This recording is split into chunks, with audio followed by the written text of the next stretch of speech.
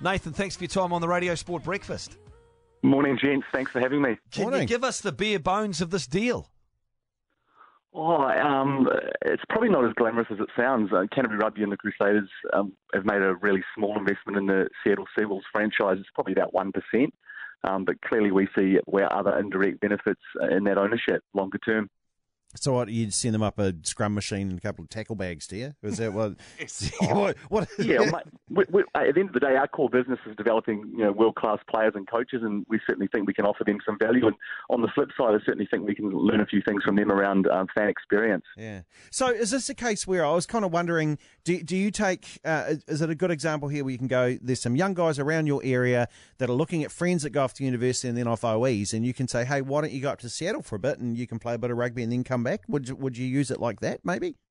Yeah, we absolutely at club level, we're hearing that from our clubs that players want to have that overseas experience. So we certainly think there's a pathway there. And certainly on the flip side, I think there's some talent over there that we'd love to tap into as well. Some athletes and other sporting codes that we should look at too.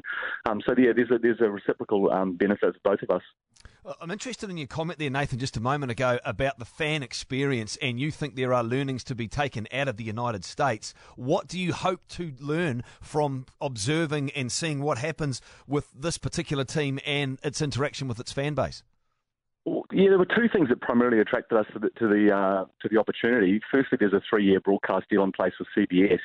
But secondly, the fan base in Seattle is, anyone who follows American sport will understand that, but they've got really successful sports franchises over there. So the Seahawks and Mariners in particular are very successful. And we sent our commercial and marketing team over to Seattle before Christmas, and they spent a week over there just immersed in that environment and certainly came away with a lot of opportunities to kind of grow our fan experience in New Zealand. They do it very well over there. I mean, a lot of that is based around the stadiums that are already there, and I know that Christchurch is looking at not keeping you guys there forever in the current stadium you're in there. So is it a chance where perhaps you'll take inspiration from them to hopefully give inspiration to whoever the architects are of the new stadium in Christchurch? Yeah, honestly, we're having those conversations right now with the government and the council around not just what the stadium looks like, but more importantly what that fan experience looks like as well. So certainly that's part of that conversation. Hey, Nathan, when you look, collectively at the average New Zealand sports fan, are we engaged, are we passionate, or are we more on the passive side of just being a follower? What's your kind of take on it? I've worked across a number of codes in Australia and New Zealand, and certainly from what I've seen in the AFL industry as a really good example, that there's a really strong membership base. That's what really drives a sports franchise commercially, and certainly in New Zealand it's much harder to drive that sense of belonging in terms of membership, but I do think there's room for improvement in terms of how we do things in New Zealand. How much of that membership, though, for those Aussie rules clubs is driven by generations and generations and generations of people that have barracked for Carlton, for example? Yeah, it is. It's that sense of the fan journey. It's from the cradle to the grave, and you're right, it's passed on through generations. But at the end of the day, you've got to make sure you're putting on a good experience and a good product on game day as well.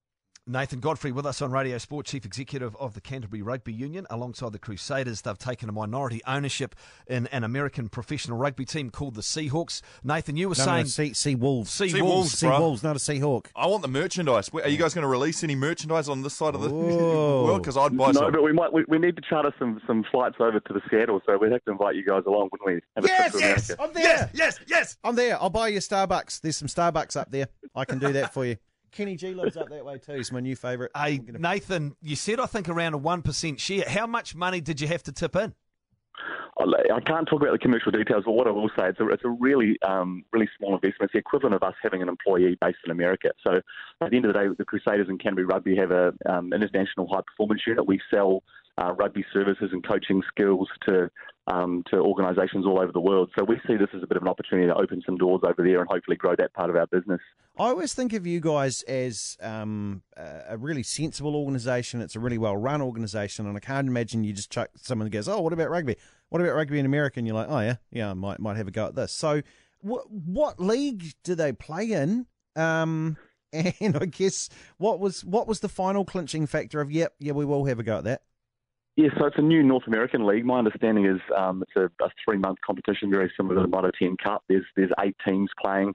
And what attracted us was the 3-year broadcast deal with a major network with CBS. So we think there's some value in that over the next few years. And clearly it's the fastest growing sport in America at the moment, and ticked all the boxes for us.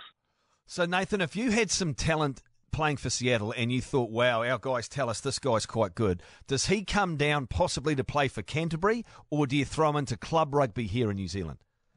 Yeah, at the moment we've got players coming in from overseas, from other countries that are playing club rugby and having that kind of immersive New Zealand experience, enjoying our lifestyle and obviously learning and growing as a player and a coach. We certainly think that's where it starts. But clearly, if that player's got talent, then there's other pathways they can look at through our academy program.